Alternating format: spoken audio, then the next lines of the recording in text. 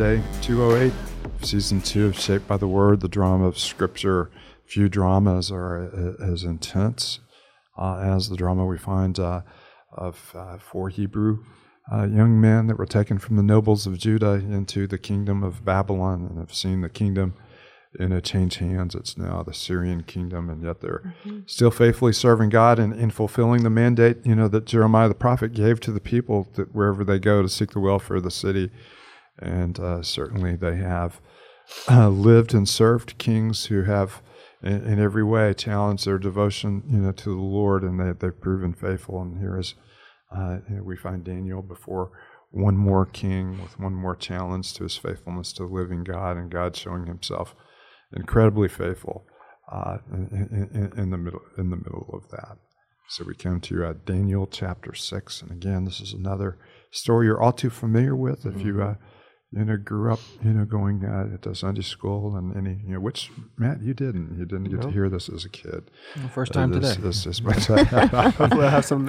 You're going to love this story. Yeah, it's really cool. Be a really great story. Jesus story. So why don't you lift us up in prayer before we start? Yeah, let's pray. Father, we do thank you for this time together. Thank you for your word. Thank you for the stories that are both familiar and those that maybe we're less familiar with. Father, we ask as we read this and that you would use it to grow our faith, to bring us to maturity, to make us look more like Christ. Father, we thank you for this time together. We thank you that every time we draw near to you and come to you through your word, that Father, we have rich fellowship with you. And so we pray for that. Thank you for the technology that you've given us to be able to read together as your church, as the body of Christ Church. Would you strengthen us and edify us as we're in your word together? It's in Christ's name we pray. Amen. I'm Paul. You're with Cindy and David and Matt. Katie was with us earlier in the week, and David and Cindy and I are all Sunday school kids. Matt was not.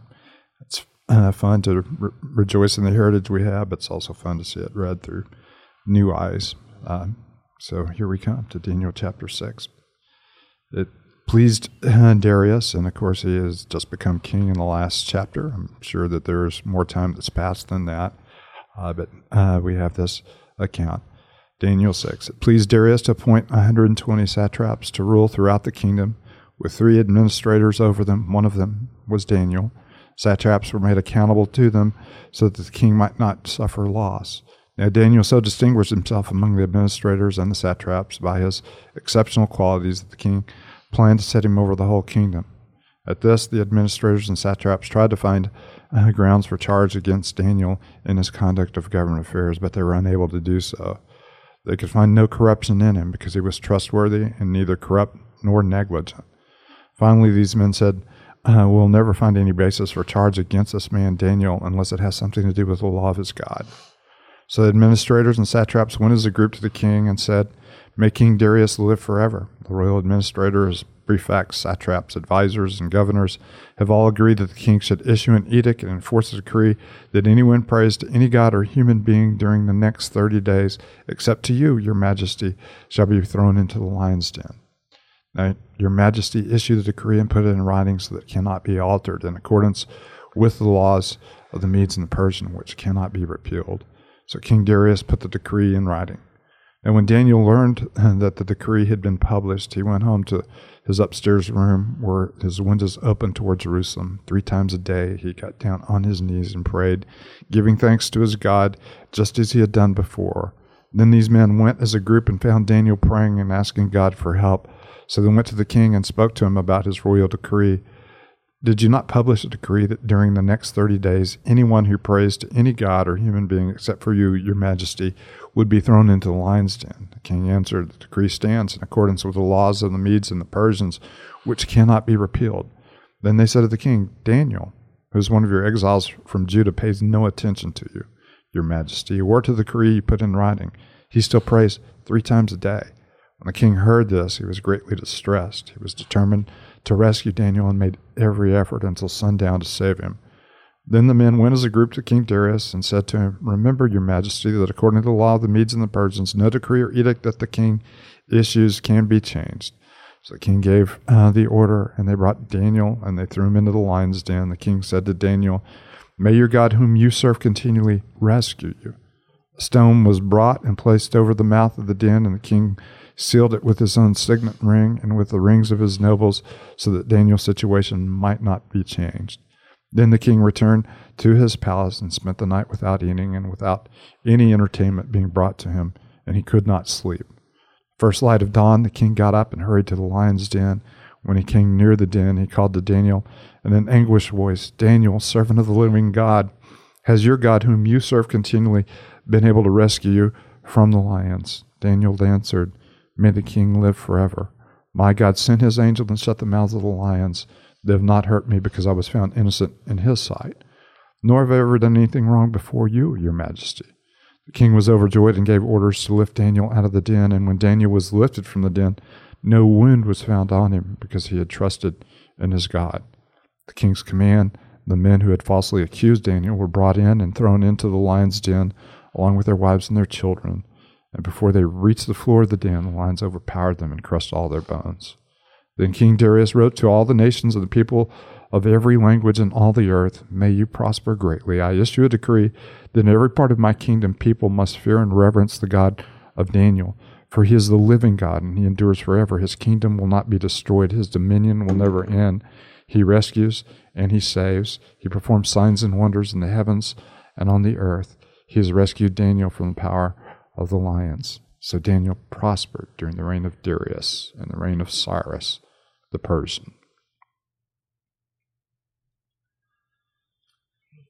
I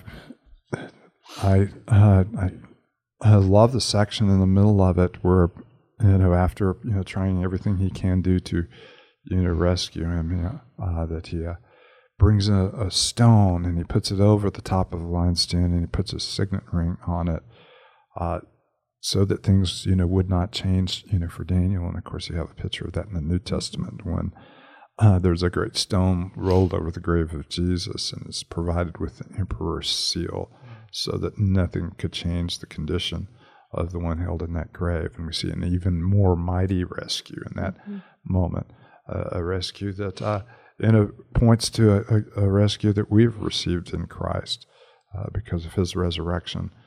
Anyone who lives and believes in him will never die. And so you just see a little echo when you see the rock and you see the signet, and you see the position that he's in as well. And of course, it's just another example.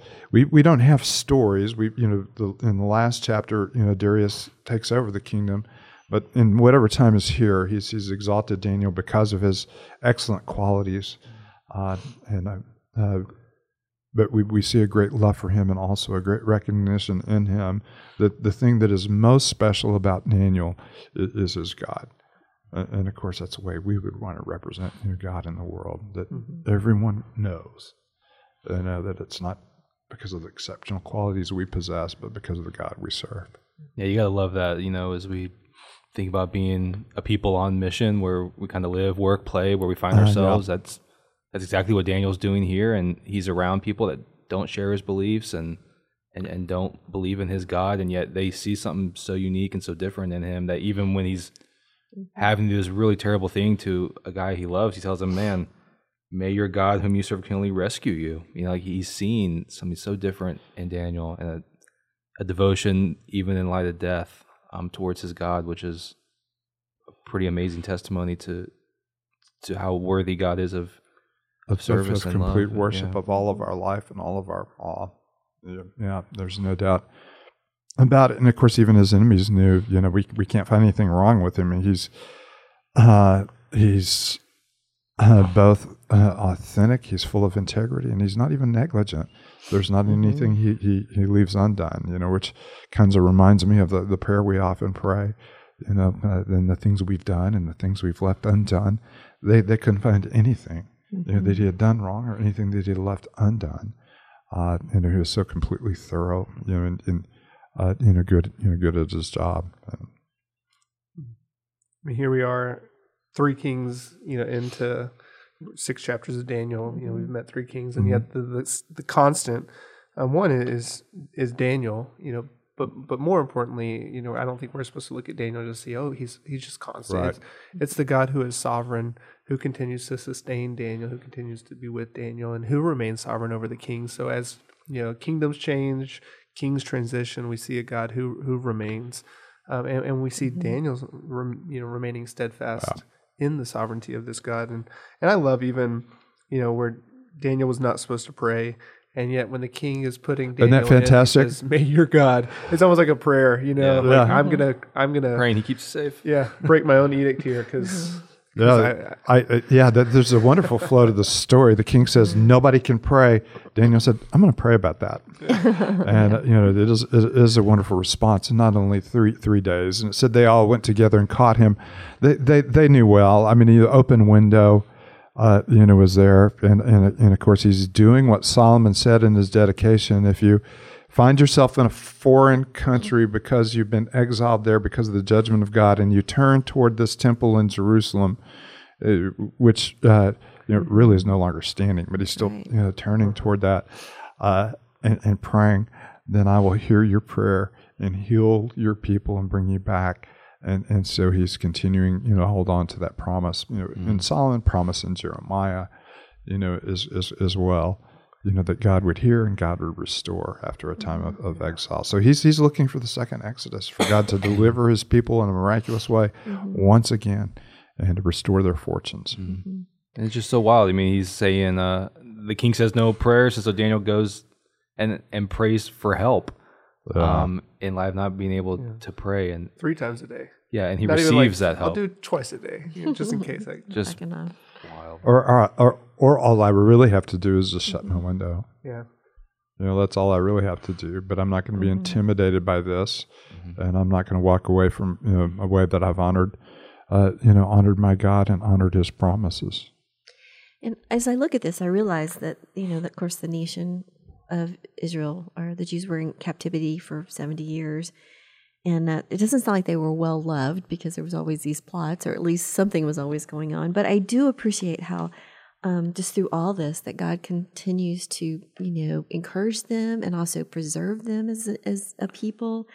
And I don't know, I mean, when a king will say, he is the living God, he will endure forever, because he rescues and saves and performs miracles and signs and wonders, how that must just, empower their faith and just... And of course, we could go to the foot of Mount Sinai and see that Daniel was everything Israel was not. Yeah. That he was, he was given to holiness and given to being a royal priesthood, pointing others to the excellencies and the glories of God, which we've mentioned so many times during this week, is what God has called us to as well. What we were created for in Eden, what we were covenanted for, putting myself at the foot of Mount Sinai, what we were promised in the person of Abraham, what we see a glimpse of in the king after God's own heart of David, and what the prophets promise us in the new covenant, where we have a new heart and a new spirit in us in order to be God's people, not only enjoy fellowship with Him, but to